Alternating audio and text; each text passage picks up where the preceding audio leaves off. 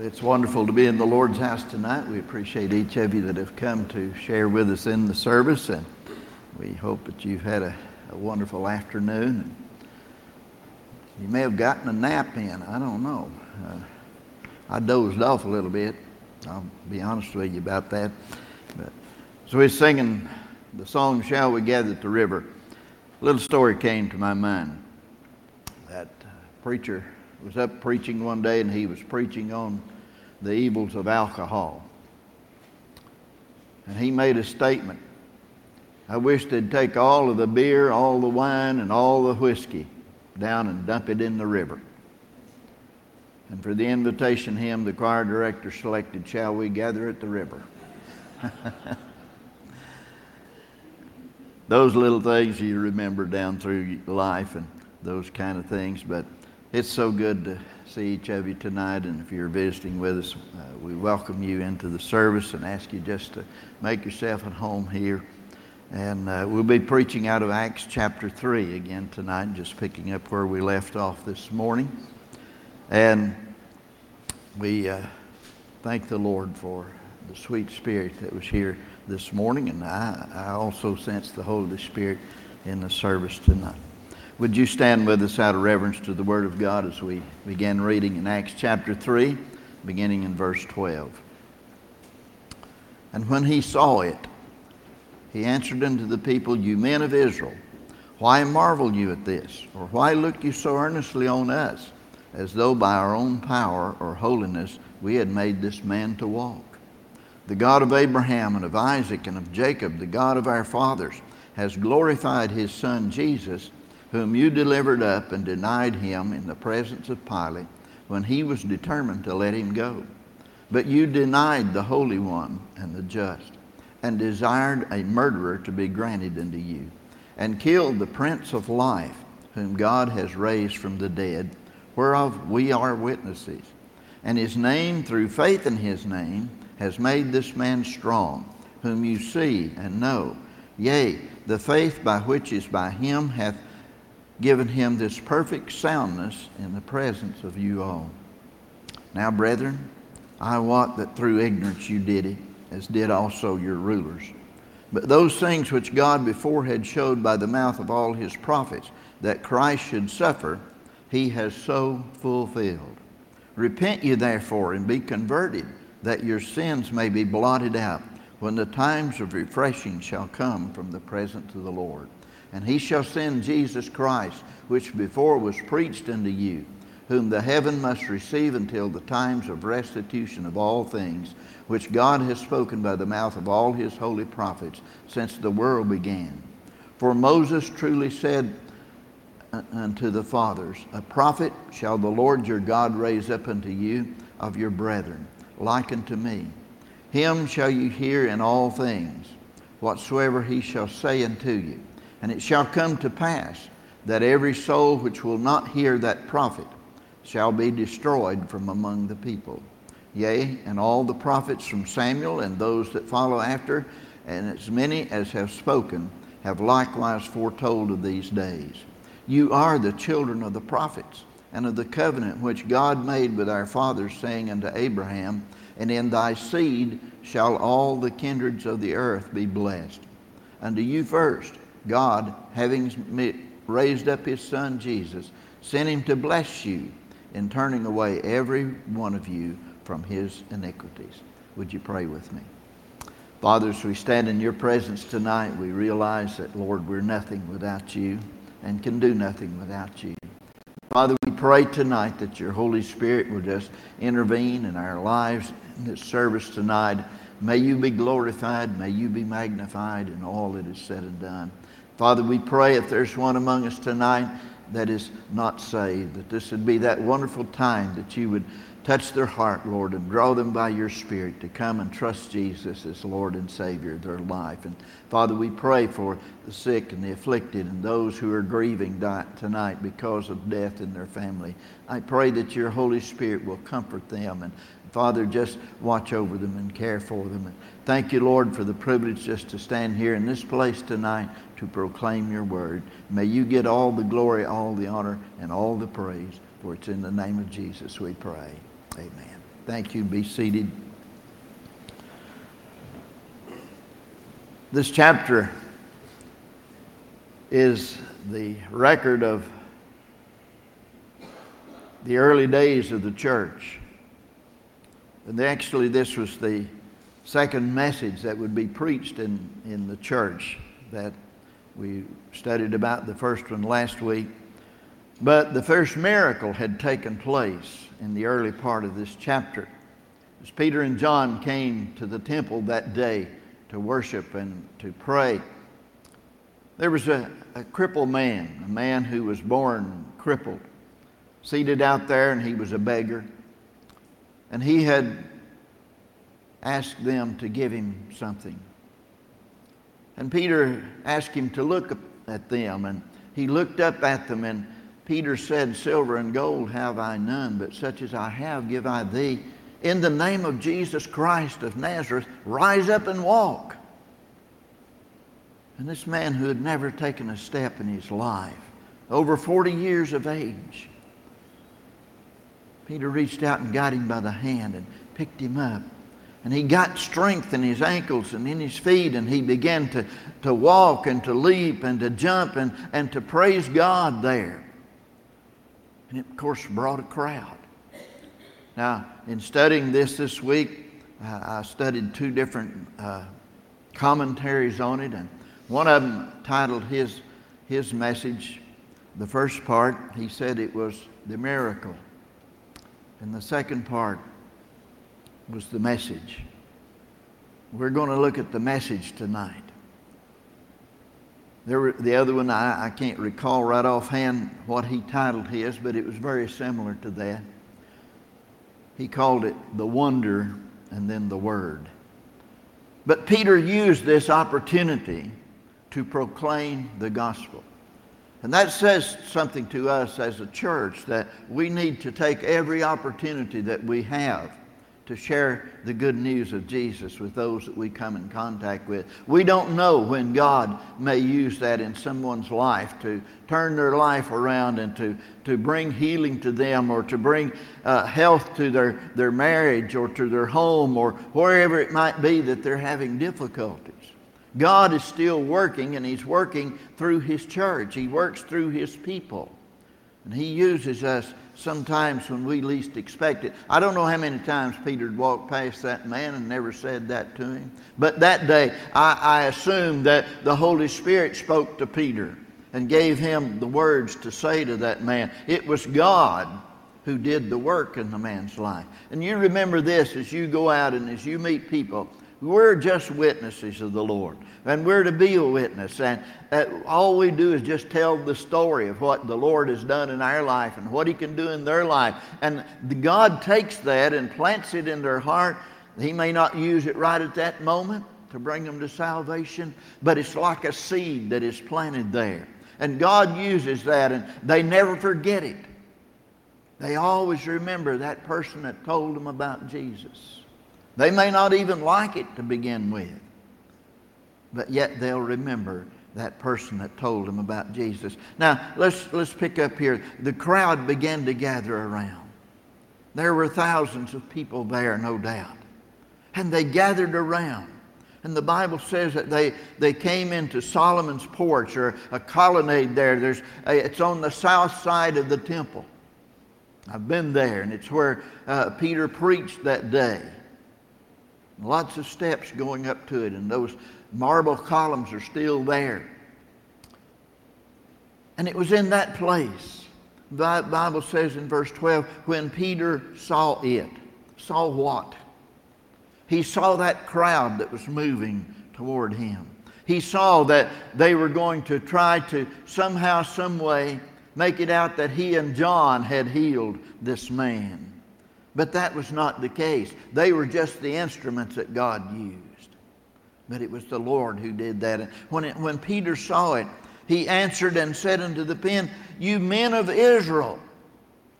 These are all Jewish people. These are all kin to Jesus in some way or other as through their bloodline, because it all began to come down from the same ancestry line. You men of Israel, Why marvel you at this? Or why look you so earnestly on us? You see, Peter didn't want the recognition for himself. He didn't want people bragging on him. He wanted them to look at Jesus. He wanted them to see who really did the work here. Why marvel you at this? Why look you so earnestly on us, as though by our own power or holiness we made this man to walk? I wonder how that would play out in today's society. And I've seen some of these, well, I'll call them charlatans for lack of a better term, who promote themselves through things like this. Several years ago, my mother had a stroke. She was paralyzed from the waist down, and she was bedridden the rest of her life. She called me on the job one day, and she was crying, and I said, "What's wrong, Mom?" And she said, "I got a letter today that upset me." And I said, "Well, who is it from?" She said, "It's from a preacher that I sent some money to, said I watch him on TV." And I said, "Well, when I get off from work, I'll come by your house." And I went by, and I said, "Show me the letter." He was a well-known TV preacher. I could call his name, but I won't. But he had written her a letter asking her to send him more money. And he kind of made a veiled threat in it. Said, "If you don't send me this money, something bad will happen to you." And it scared her. But I tell you, when I read it, it didn't scare me, it made me mad.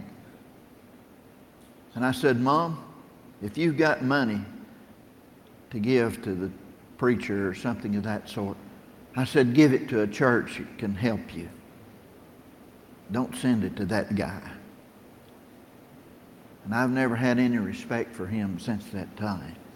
But he wanted the glory, you see, and he wanted to use things like that. And I don't know if he knew my mom's condition. I don't know what she may have written to him.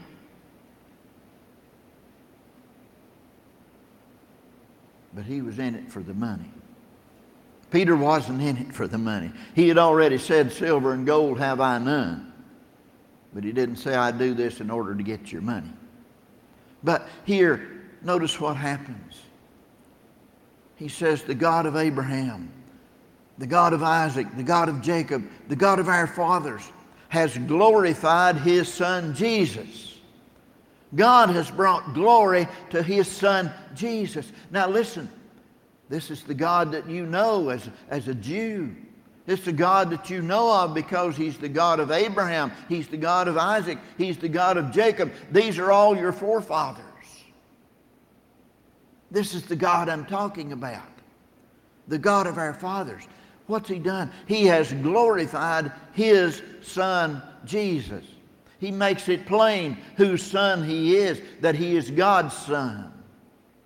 And His name is Jesus.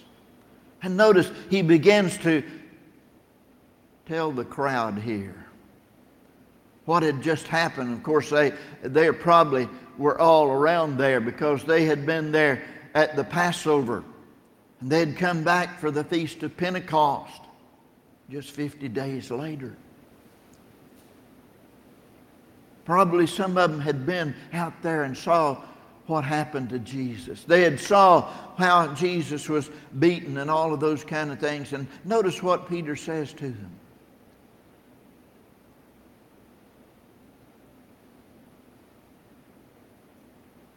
God has glorified His Son Jesus, whom you, speaking of the Jews, whom you delivered up and denied in the presence of Pilate, when he was determined to let Him go. You remember those words? We preached about it back in the book of Matthew, where Pilate said, "I find no fault in this man. I'll release him." And they said, no, no, release Barabbas. And Barabbas was a robber and a murderer. Pilate couldn't understand that, but because of the uproar of the crowd, he released the murderer and the robber. And this is what Peter's referring to. You released him, delivered up, and I have to find the place here. You denied him in the presence of Pilate when he was determined to let him go. But you denied the Holy One and the just, and desired a murderer to be granted unto you. But he doesn't stop with his accusations there. And killed the Prince of Life. You killed the Prince of Life. You killed the giver of life, whom God has raised from the dead. Now there's the real message, you see. There's the real gospel. You killed him, but God raised him from the dead. He's alive. He's not dead anymore. And he says, whereof we are witnesses. And there again, we find ourselves that would fit in there. We are witnesses. Notice verse 16. Peter explains to them where the power came from to heal this man.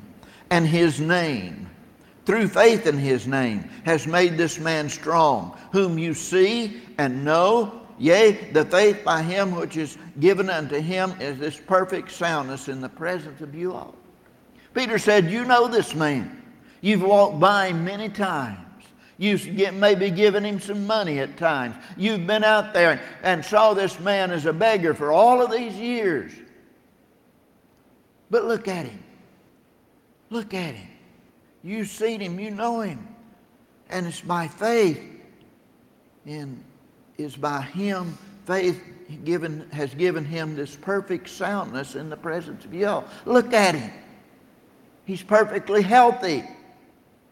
But it was by faith in the name of Jesus that brought about that healing that day. And now, brethren,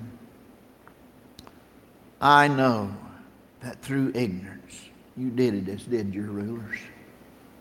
I know you were ignorant of the fact of who Jesus is. I know you're ignorant of what you were doing. You just followed the rulers. But notice verse 18. But those things which God before had showed by the mouth of all his prophets, that Christ should suffer, he has so fulfilled. He takes them back to the Old Testament scriptures. He takes them back perhaps to Isaiah 53, where it predicts the crucifixion of Jesus. It tells us in some graphic terms there how that Jesus would be beaten and all of those kind of things. And you just go back and read it for yourself. But that's not the only Old Testament passage that talks about it. It's sprinkled all through the Old Testament about what the Christ, the Son of God, would suffer. He is even called the suffering servant. And Peter reminds them that they had read these things.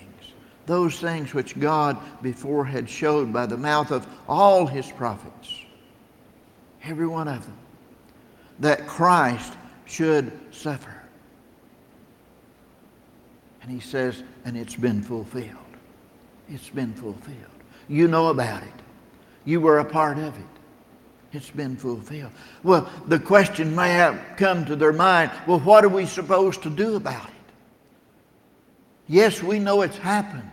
Yes, we were there. Yes, we took part in that mob and all like that. But what are we supposed to do about it? Verse 19 answers that question. Repent you therefore, and be converted, that your sins may be blotted out when the times of refreshing shall come from the presence of the Lord.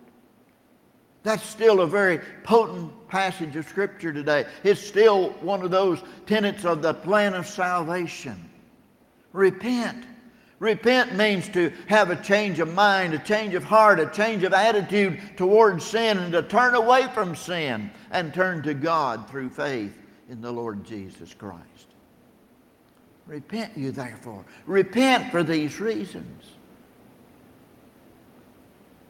Repentance is not a thing that people like to hear about today, but it's still a good Bible term. And it's still a must if people are going to be saved. A salvation without repentance is not real salvation. I'd preached on repentance in a church that I pastored several years ago. And I went to my study on Monday morning and I heard a knock on the door. And I opened the door and it was our church clerk. And I could see she was angry. She came in, she had the church record books, and she slammed them down on my desk and said, "I resign." And I said, what's the problem? She said, "Well, you preached on repentance yesterday." And she said, "I didn't like it." And she said, "I heard on the radio this morning a preacher saying, we preachers need to preach love, not repentance." And she said, "I resign." And I said, "Well, Jesus preached repentance. John the Baptist preached repentance. Peter preached repentance. Paul preached repentance. The Bible is all about repenting, so I preach repentance." And she said, "Well, I won't be back." Well, she didn't come back for a long time, but she had a stroke, a debilitating stroke. She changed her mind. She came back, but I think she had a price to pay there. Repent you therefore. Repent because of what you've done. Be sorry for what you've done. Turn away from it. Turn to God through faith. Repent and be converted. That word converted means to be changed. We have a catalytic converter on our cars nowadays. And it makes a change in the exhaust emission so that it doesn't pollute the air like just a straight exhaust does without it. Be converted means to be changed. To be one thing and change and go and be something else. I'm glad that when the Lord saved me, that He converted my life. He made it different. He made me into a different person. I didn't even think the same way I had thought before. He changed my mind about a lot of things. Repent ye therefore and be converted. Why? That your sins may be blotted out. Jesus said, "Except you repent, you shall all likewise perish." You leave repentance out, it only leaves one thing, and that's to perish. So it's a vital part of our belief in the Lord Jesus Christ. It's a vital part in God's plan of salvation. Repent you therefore and be converted, that your sins may be blotted out. Isn't that wonderful? That our sins may be blotted out. Just picture a chalkboard maybe with all your sins written out on it. And you come to that place to where you confess to the Lord that you're a sinner. And you say, "Lord, forgive me of those sins," and I turn from them. And the Lord gets His holy eraser out and He clears the board. There's nothing written on it anymore. They're gone. That's what it means there. That your sins will be blotted out. And He talks about a time of refreshing. That your sins may be blotted out when the times of refreshing shall come from the presence of the Lord. You see, when a person trusts Jesus as their Lord and their Savior, they gain the presence of the Lord in their life. He moves into our life. He comes to live in us. He comes to be a part of us. And we gain that refreshing that comes from the presence of the Lord. Some people ask other people, well, how did it feel when you got saved? Well, the Bible doesn't really talk about being saved by feelings. But I'll guarantee you there's that refreshing that comes from the presence of the Lord. I asked a young man over at the Tennessee Baptist Convention's youth rallies they used to have in Nashville. About 30,000 of us there in the Vanderbilt Gymnasium one day. And we'd went in a church service that Saturday morning, and one of our teenage boys from the church that I was pastoring got saved in that service. And I was seated beside him that afternoon in the gymnasium there at Vanderbilt. I hadn't got to talk to him. And I looked over at him and I said, Tim, tell me, what happened this morning when you trusted Jesus? And he looked at me with a smile on his face and he said, Preacher, it's like God just cleaned me out on the inside. I feel so clean and so innocent. I thought, wow, boy, that's a pretty good description of what the Lord does in their life. He just cleaned me out, he said. There's that presence that comes from the Lord. And look at verse 20. And he, God the Father, he shall send Jesus Christ, which before was preached unto you. Christ comes to dwell in your life when you trust him as your Lord and Savior. And this Christ that he's talking about, he shall send Jesus Christ, which before was preached unto you, whom the heaven must receive until the time of restitution of all things, which God has spoken by the mouth of all his holy prophets since the world began. You see, they had watched Jesus rise into heaven just 40 days before this, or 10 days before this. He stayed on earth for 40 days. And he's sharing with them here, whom the heaven must receive. That's where Jesus has gone. He's gone back to heaven. He's gone to be with the Father until the time of the restitution of all things. Now, my Bible has got a note there that talks about this restoration, or that it is the only time it occurs here. And he talks about this as when God is going to restore his kingdom here on this earth, and his kingdom for the Jewish people, whom the heaven must receive until the times of restitution of all things. Notice, this is not the first time it's been spoken of, which God has spoken by the mouth of all his holy prophets since the world began. God's been talking about this through his prophets throughout history. It's not something new. It's not something that someone has just made up, but it's going to come to pass. But that Jesus is gone to be in heaven until that time comes. He's coming back, you know. I don't know when it's going to be. You don't know when it's going to be, but I believe it's going to be soon. That Jesus is coming back.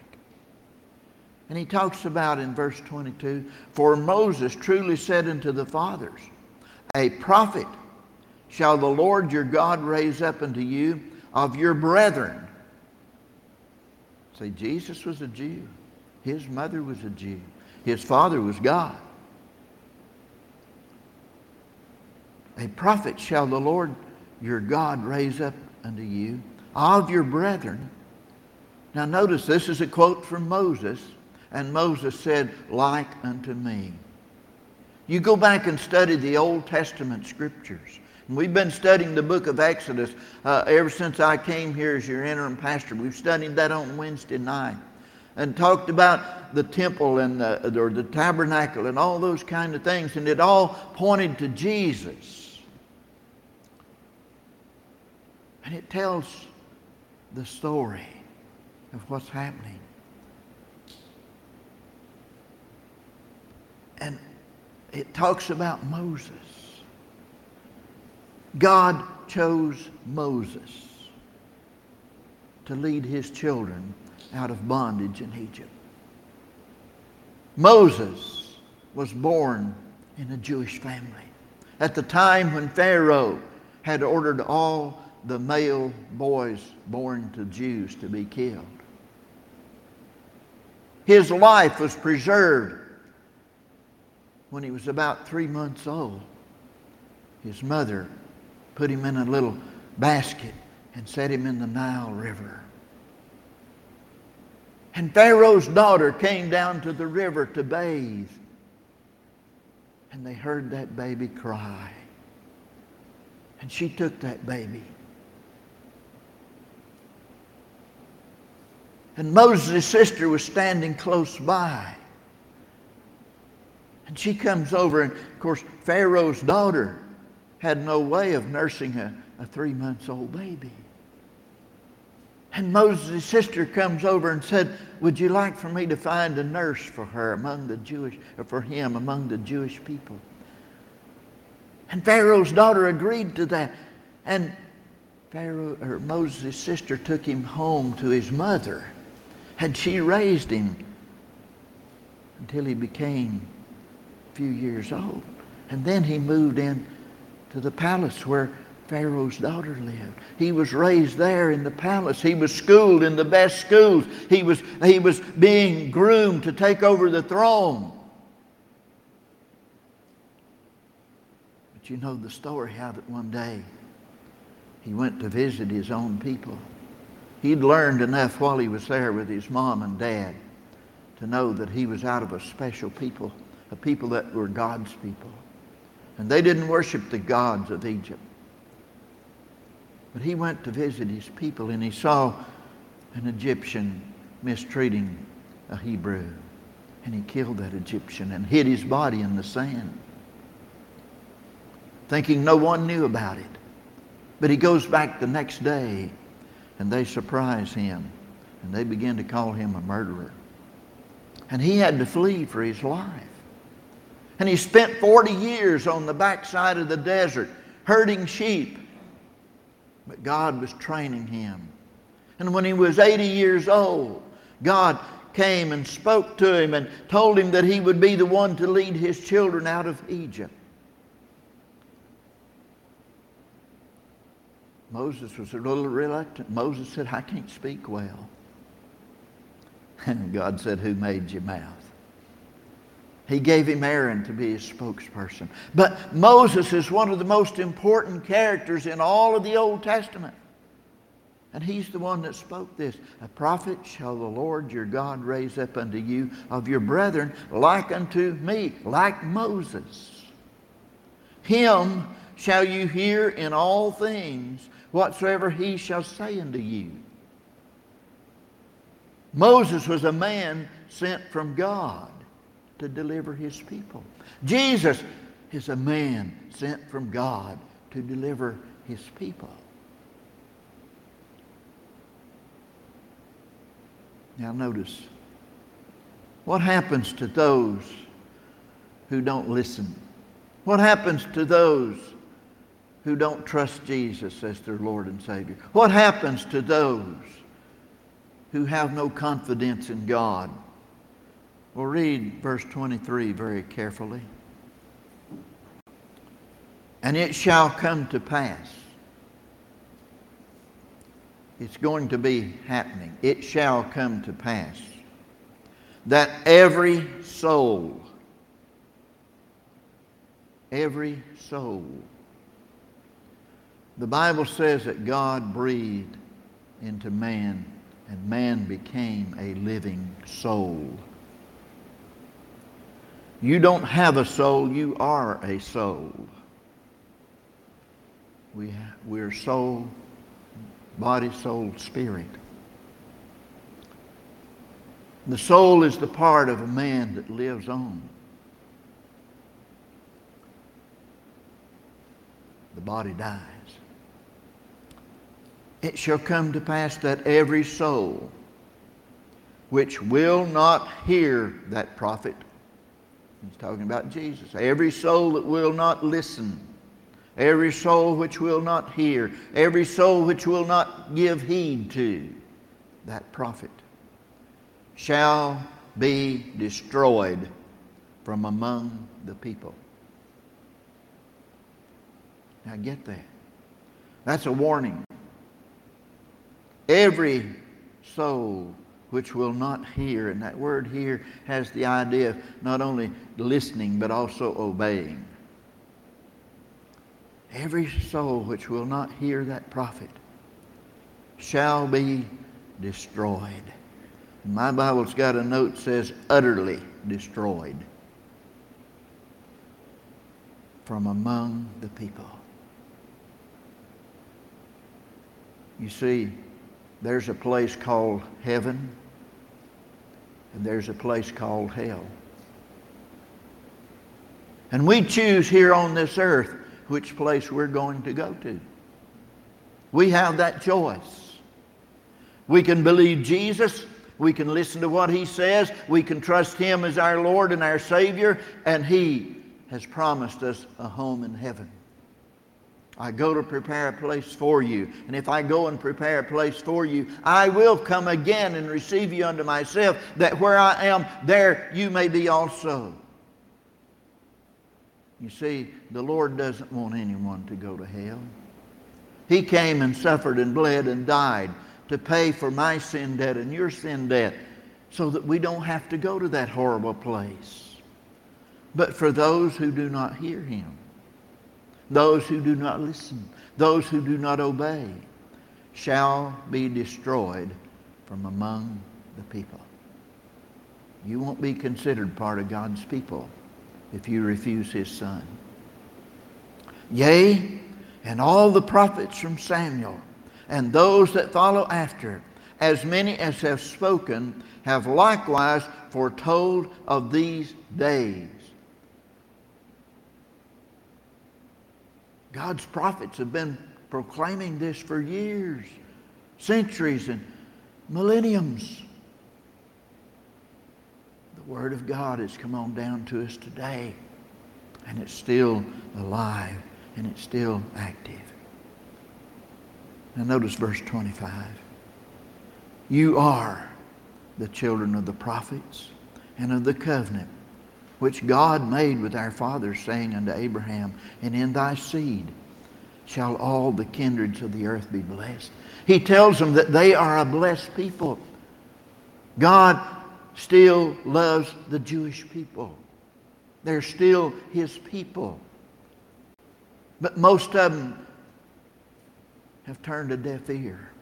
Most of them have refused to trust Jesus as Lord and Savior.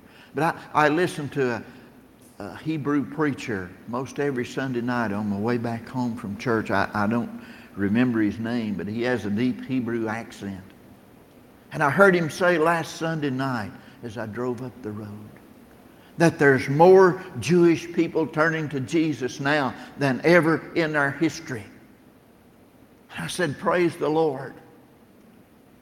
It's happening that people are coming to trust Jesus as Lord and Savior, the Jewish people. You are the children of the prophets. You're the children of the covenant which God made with our fathers. When He said to Abraham, in thy seed shall all the kindreds of the earth be blessed. And you say, well, I'm not a Jew. No, neither am I. But I'm saved by the grace of God. You see, Jesus came to seek and to save that which was lost. And I admitted I was lost, and He saved me. We become His children through a new birth, through trusting Him. Now He says in verse 26, unto you first, and speaking of the Jewish people, unto you first God, having raised up His Son, sent Him to bless you. How's He blessed you? In turning away every one of you from his iniquities. The blessing is in when we repent and trust Jesus as our Lord and Savior, He turns us away from those iniquities. Our sins are remembered no more. They're gone. The Bible talks about them being cast into the sea of forgetfulness.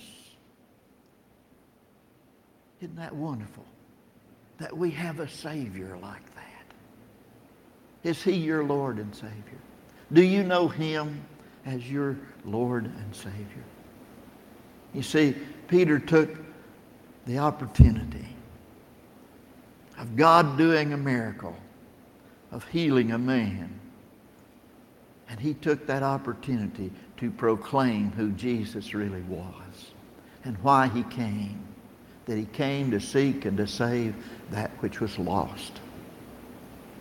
And thank God that He's made a way for us to be with Him in heaven.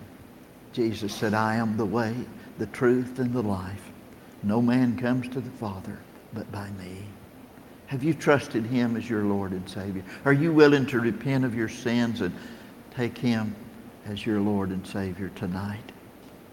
If you are, we'd just ask you to slip out of your seat during this invitation time and come and let us pray with you. Let us counsel with you. Let us share with you how you can know Jesus as your Lord and Savior. Maybe others here tonight that you've drifted away from the Lord and you just need to come and say, Lord, forgive me. I've sinned against you. I need to draw close to you once again. That's okay. Just come on. Maybe some of you have lost loved ones that you want to pray for. That's good. Just come on. Whatever is in your heart, whatever God is saying to you tonight, you let Him have His way. Let's stand and bow our heads in a moment of prayer. Father, I just thank You that You loved us so much. We who are unlovely, Lord, that we who have sinned and come short of the glory of God, that yet You love us. You care about us. Father, You sent Your Son Jesus into this world to die in our place on the cross, to pay for our sin debt. And Lord, You've told us in Your word that those who will repent and trust Your Son Jesus, that You will save our souls, that You'll give us a home in heaven. Father, I pray tonight as Your Holy Spirit deals with hearts, that You will be glorified and magnified by people responding to You. In Jesus' name we pray. Amen.